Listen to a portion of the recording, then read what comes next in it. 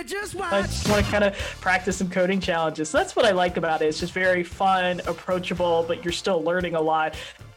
I had this idea to create a project called the Black Excellence Music Project that highlighted musicians and jazz worlds and just promoting more diversity in those fields. Welcome to episode 2 of the WebJoy podcast. I'm your host, Eddie. In this podcast, we interview guests about their origin story and what makes them excited and joyful to be part of the tech community.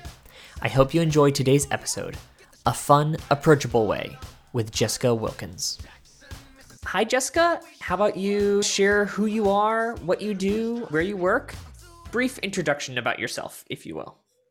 Sure. I'm happy to be here. My name's Jessica Wilkins. I'm based in Los Angeles, California, and I'm a software developer at This.Labs, and I'm also a technical writer for Free Code Camp.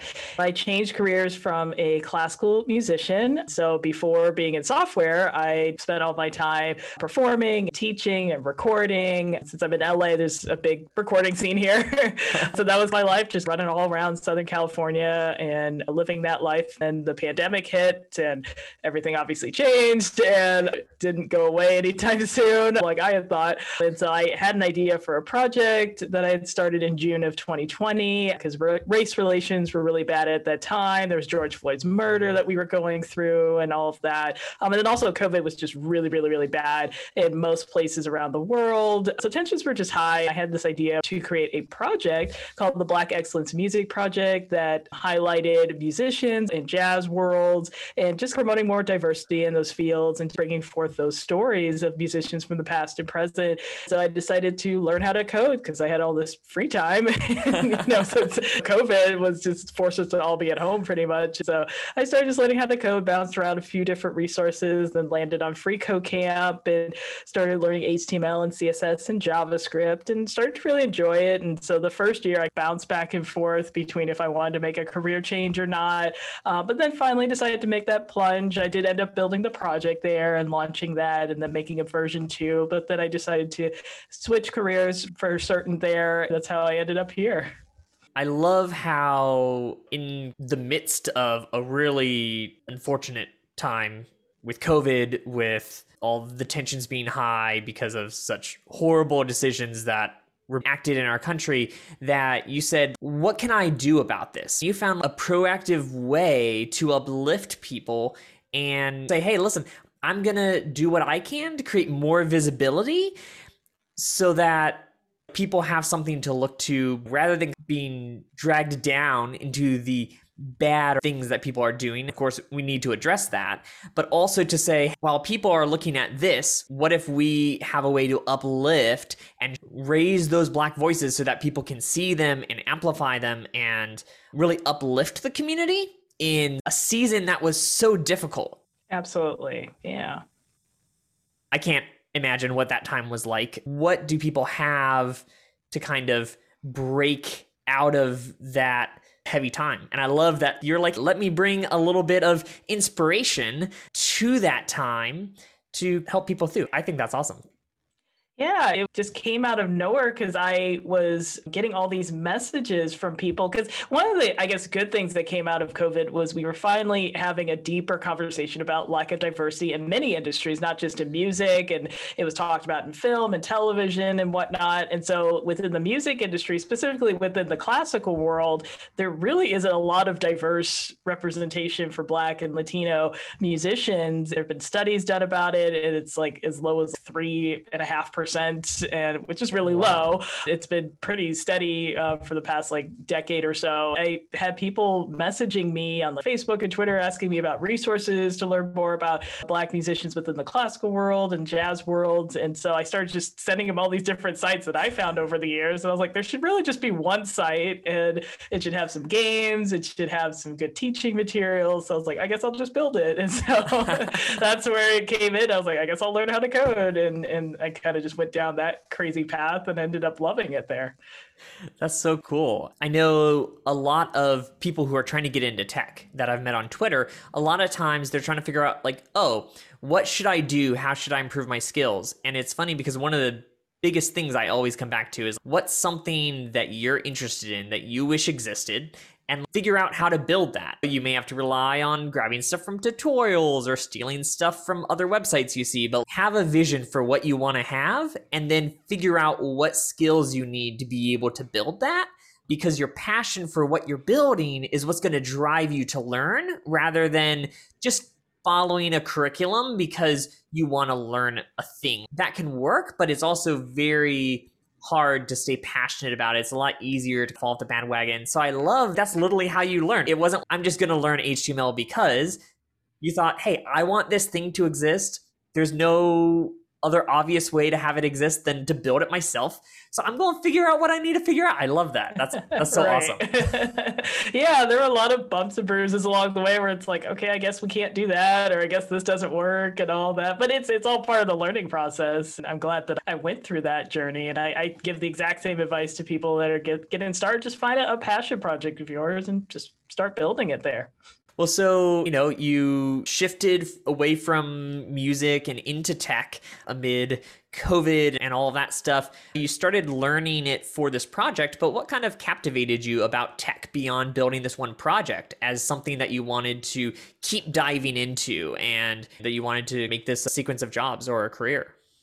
Yeah, so as I started diving a little bit deeper, I just love the aspect of the possibilities, what you could build. And I was like, oh, there's so many cool music applications that you can build. I was thinking about all these problems that I experienced as a musician. There should be an application. And also just my perception of what is a developer, specifically within web applications. I think a lot of people, especially non-technical people, think, oh, you just build up a simple little page and whatnot. Why do we need a developer? We could just use Wix or something. Like, I don't know where all these developers come in. But there's so much complexity when you're building out some really cool applications. So I had all these ideas and this is cool. If I could keep learning this stuff and build a career, build some really cool projects. And so the potential of what you could build with these skills really attracted me to it. And the fact that it's always changing. I didn't want to be in something that just, I learned it and okay, well, I'm not going to grow anymore. I think that's one of the great things about music is you're always learning new repertoire. You're always challenging yourself. You're always in these wacky, crazy situations as a performer. So there's never a dull moment being a musician there. So that's what I really wanted, is to keep challenging myself and not just hit a level where it's all right, I've learned everything and I'm just going to cruise along. I want to keep growing and being challenged and work on very unique problems and provide solutions there.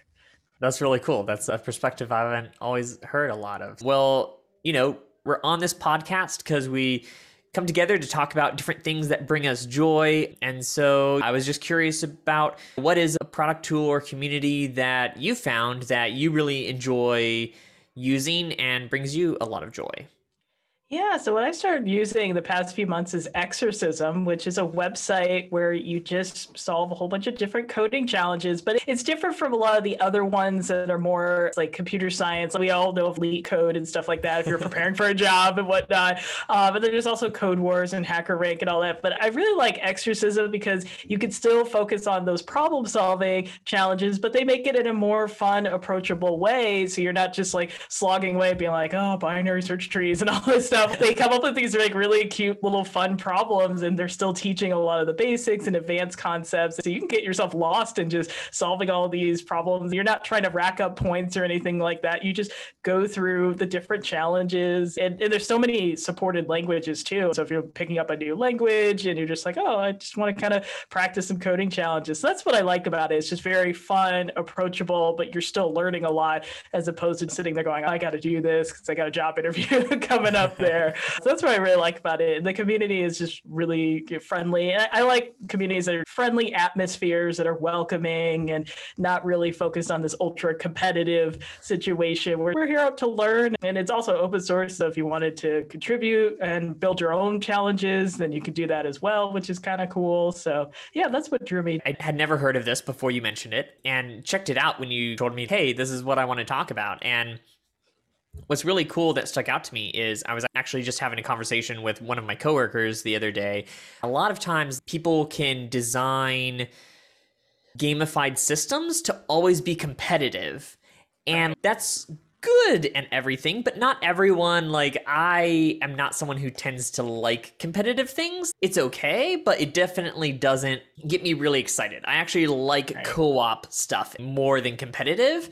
And that's what stood out, what you just said. Like looking at it, it seems more like a co-op than a competition. You're not trying to beat people. And in fact, they have mentors to help look at your code reviews. And it's more like you're on a team than you are trying to be the best on the leaderboard or something like that. Exactly. You're not worried about like leveling up or how many points you get. It's just, let's go through these fun challenges. And they have that mentor program where people look at your code and talk about ways you could optimize it. But they also have a built-in tool where they'll check your answer. And if you have a lot of extra repetition or stuff like that, it'll make suggestions like, you have some repetition here. You might want to consider refactoring this part. So you dive back in the challenge. Oh yeah, I guess I could refactor this here and make it cleaner. So it's fun there. It takes away that ultra competitive, oh my gosh, I'm behind or I don't measure up to so and so. It's just, you're just going through fun coding challenges there.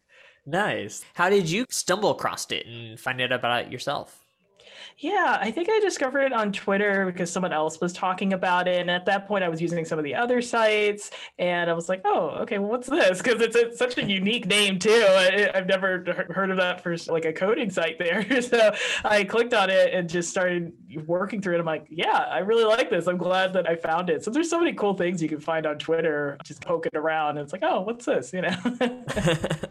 Yeah, I definitely have a list of way too many things that I'm intending to check out one day because I see it on Twitter and well, if I don't save it now, it's going to disappear from my timeline. So I'll like send that tweet to a note on my phone and then I tell myself I'm going to check out that note one day, but really it just keeps growing. It's probably got like 120 items on it that still need to be looked at. Right. Yeah. Same here. I have a whole bookmark folder of just programming resources that it keeps growing and growing. I'll get to it eventually. Exactly. Well, cool. What languages have you tried out on Exorcism? Yeah, so I've mainly been working with JavaScript and then also playing around a little bit with TypeScript and a little bit with Python there. And so they have a great range of beginner, intermediate, quote unquote, expert challenges and whatnot. And so it's great if you're just picking up another language. You're like, oh, okay, yeah, let me go get started with this. And it's still engaging because they try to create these like different stories with the problems that you're solving just to help keep you engaged there. So it's not just solve this problem. They'll give you like 2 sentences or something. They'll give you an actual story and you're like, oh, okay, that makes sense there. So I like the engagement factor with it. Yeah, I think when I was looking at it, that was one of the biggest things that popped up is that you'd have this story or something to go into. Like, for example, I just randomly pulled up this Medium one that is called Robot Name. And it says, manage robot factory settings. When a robot comes off the factory floor, it has no name. The first time you turn on a robot, a random name is generated. Every once in a while, we need to reset a robot back to its factory settings, and the name gets wiped. So we need to respond with a new random name. They should not follow a predictable sequence, and that means you can end up having collisions of the names. So your solution must ensure that every existing robot has a unique name. So you're generating these unique names, making sure that they don't match the other unique names, but that they're actually random and not just a sequence of ABC or 1, 2, 3. Right. So that's really cool. Like you actually feel like you have a job and you're trying to accomplish something. Right. And it just makes it way more fun as opposed to just being like, all right, just solve this abstract problem. And you're like, oh, not another one, you know? Yeah, that's cool. Because definitely leak code and things like that is just very technical, no reason for what you're trying to do. It's just write an algorithm that does this thing. And this is nice because it makes it feel more like you're doing a real job. I guess, have you ever run into anything that's frustrating or any drawbacks when you've tried to use the website before? Thankfully, no. I think they have a pretty good user experience and it's nice and clean, simple user interface there where you just dive into the challenge. And on the site, I think it's like the right-hand side panel, they have all the directions and then the different test cases. So if you're like, okay, how are they testing this here? And go, oh, okay, gotcha. And so I think it's laid out quite nicely there. Awesome. Well, that's cool. So if it sounds interesting to anyone listening, feel free to check out the show notes. I've got a link to it in there so you can check it out and try it out. And if you want to continue learning more of the language you're currently learning, do that. If you've been curious about another random language, they've got all sorts of languages, 57 different programming languages. So there's a lot there to figure out. So you can grab a random language you haven't used before and learn something new. As we wrap up, one thing we always like to do is hear if there's anything that each of the guests has that they'd like to share with the community that they think might be helpful to the community. Yeah, so I always love to talk about Free Camp. That's where I got started learning and then got involved with the open source projects and started writing articles for them. It's a free platform where you can learn how to code, and they focus on full stack JavaScript as well as Python and data science. So they have an interactive program on their main website where you learn by building projects, which is the best way to learn, in my opinion, too. It's interactive, so you're not just sitting there consuming hours and hours of videos. They'll give you a challenge, and then you start to slowly build out this site. So beginners have this great sense of, oh, okay, look what I'm building. They can see it in real time. Okay, this is what I'm building, and understand how the pieces fit together. They also have a very active YouTube channel. I think they have like 5 million subscribers at this point on their YouTube channel, and it covers like everything with PHP and Ruby and Java and CS concepts, math. They just have a whole bunch of videos that you can go through, but they're really high quality videos of whatever you want to learn there. You can check out the YouTube channel. I just like the community. It's very friendly and approachable because we have people from all around the world. I would probably say, I think Quincy, who's the founder of Free Camp, said that the North American population was maybe like 30% or somewhere around there. And so we have a lot of people from parts of Africa and India and other parts of Europe and Asia that just want to learn how to code and gain this skill set and transition jobs. And so we all just try to help each other out and answer each other's questions. And that's what I like to be a part of, is just nice, friendly, helpful communities. I try to stay away from the toxic environments if I don't want to be involved with that. So that's what I love about Free Camp. That sounds awesome. I've definitely heard different people on Twitter mention it over time, but haven't really interacted with it much myself. So that's great to hear, not just that it's got good information to learn, but also it actually has a good community and things like that. We'll include a link to that in the show notes as well. Jessica, thank you so much for coming on and joining the podcast. It's just been a pleasure to talk to you, really.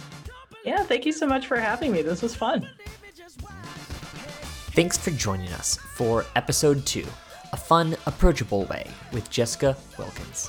You can find out more about Jessica on her Twitter, @CoderGirl1991. You can find links to everything we talked about in this episode, as well as a link to Jessica's Twitter in the show notes. If you enjoyed this episode, please consider rating and reviewing it in your favorite podcast directory, and follow us on Twitter @WebjoyFM. Thank you for listening, and have a great day.